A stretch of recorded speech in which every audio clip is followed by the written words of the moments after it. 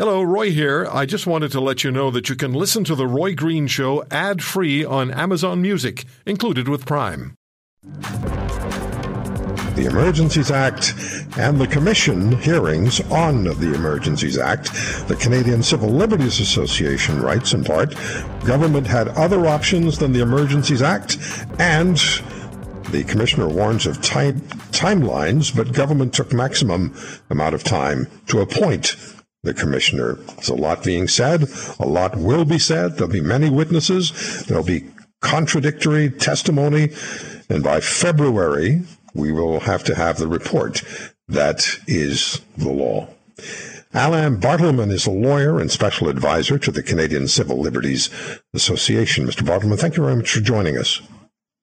Good afternoon. It's a pleasure to be here. So the CCLA's greatest concern and opposition to the federal government's invoking of the EA, how do you most directly express what the association's concerns are? The most direct way to describe our concerns is that this was a overreach of power. It's a national law that was applied to deal with problems that were overwhelmingly local in nature. In other words, it was overkill. We'll be talking later on today with Premier Scott Moe of Saskatchewan, and Saskatchewan says they were never consulted. They received a call from the federal government with instructions, or at least they were told that the EA was going to be invoked. Is there concern about a lack of consultation with the provinces? Absolutely. It's not only Saskatchewan. I believe Alberta also said they received what they called a Valentine's surprise, or a delayed Valentine's surprise, with the invocation of the Emergencies Act.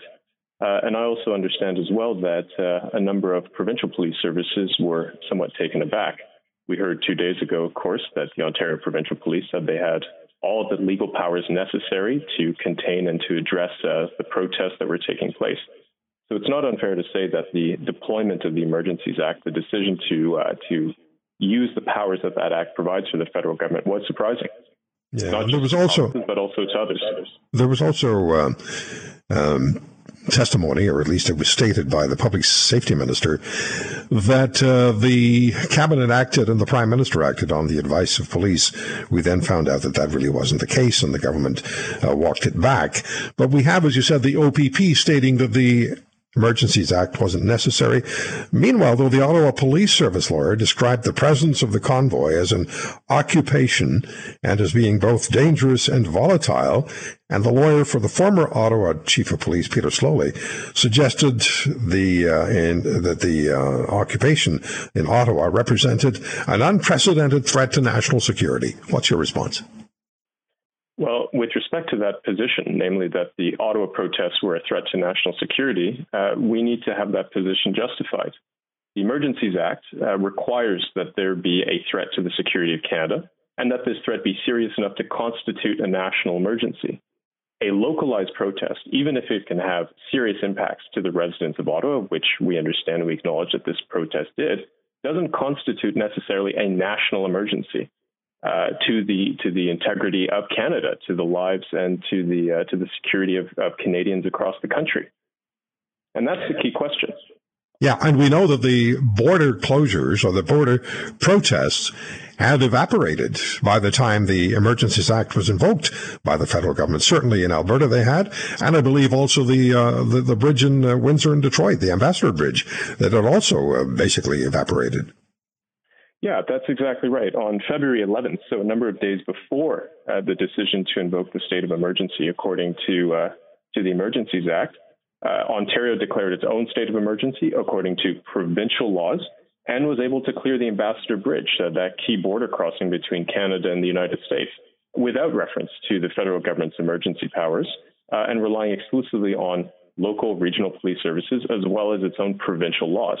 So you have to question the need for a national act, this Emergencies Act, to be deployed after the clearings at Coutts and also in Windsor, Ontario, to deal with protests that were really, again, localized to Ottawa.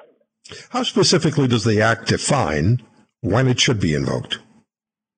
Well, again, you have that threshold about the threat to the security of Canada, and that the threat is serious enough to be a national emergency.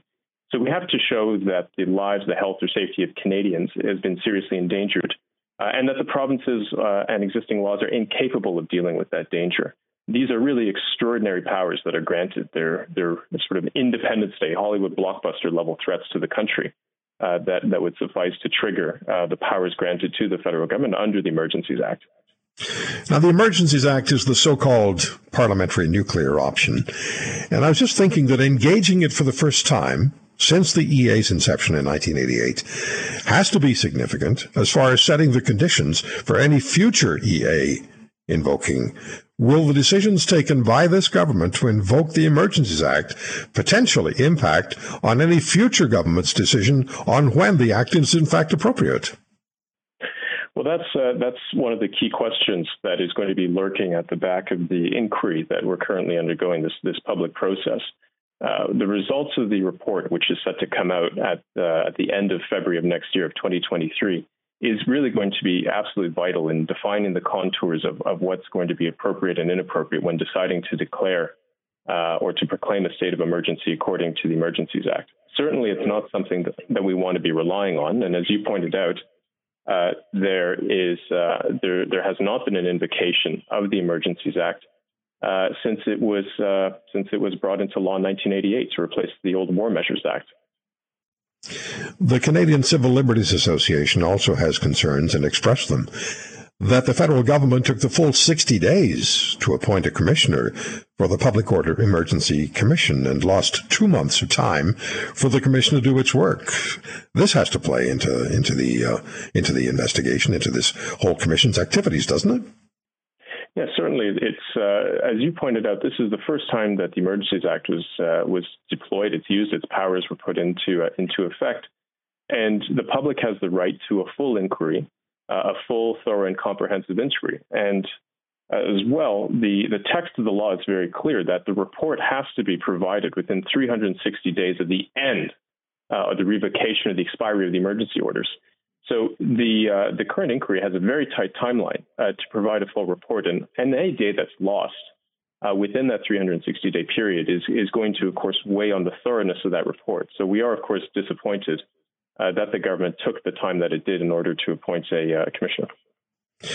What's your level of concern that the hearings will become an adversarial reality, which the commissioner has warned against? I don't see how that doesn't happen at some point. There is a certain level of adversariality that is going to come about in this sort of process. Obviously, if we put ourselves back into the mind, into the position that we were in February of 2022, where we were in full COVID-19, we had, of course, the lockdowns, the provincial lockdowns in place, as well as these very, very divisive protests. And then the decision on the part of the government to deploy the powers of the Emergencies Act, an unprecedented decision. By its nature, this is an emotionally fraught topic. And of course, our hope is that the inquiry is going to be able to do its job, get the appropriate level of support and assistance it can from the witnesses, review the documents, and do so in a way that's effective. Yeah, not only was this the first invocation of the Emergencies Act, this is obviously the very first time there's been an inquiry into the invoking of the Emergencies Act. So this is setting precedent as well. What are you going to be looking for going forward? Well, there's a few things, one of which is the level of cooperation of the witnesses. Obviously, we're very encouraged to see the extent to which the Commission has been able to get individuals from really all levels of government up and down, as well as the volume of information that's going to be provided. One thing to which we are going to be drawing some attention and to which we have expressed concerns in the past is the claiming of privilege over certain documents used to inform the decision of Cabinet in the lead up to the declaration of the Emergencies Act. But we are quite encouraged by the process as it's been unfolding. If you want to hear more, subscribe to The Roy Green Show on Apple Podcasts, Google Podcasts, Spotify, Stitcher, or wherever you find your favorites. And if you like what you hear, leave us a review and tell a friend. I'm Roy Green. Have a great weekend.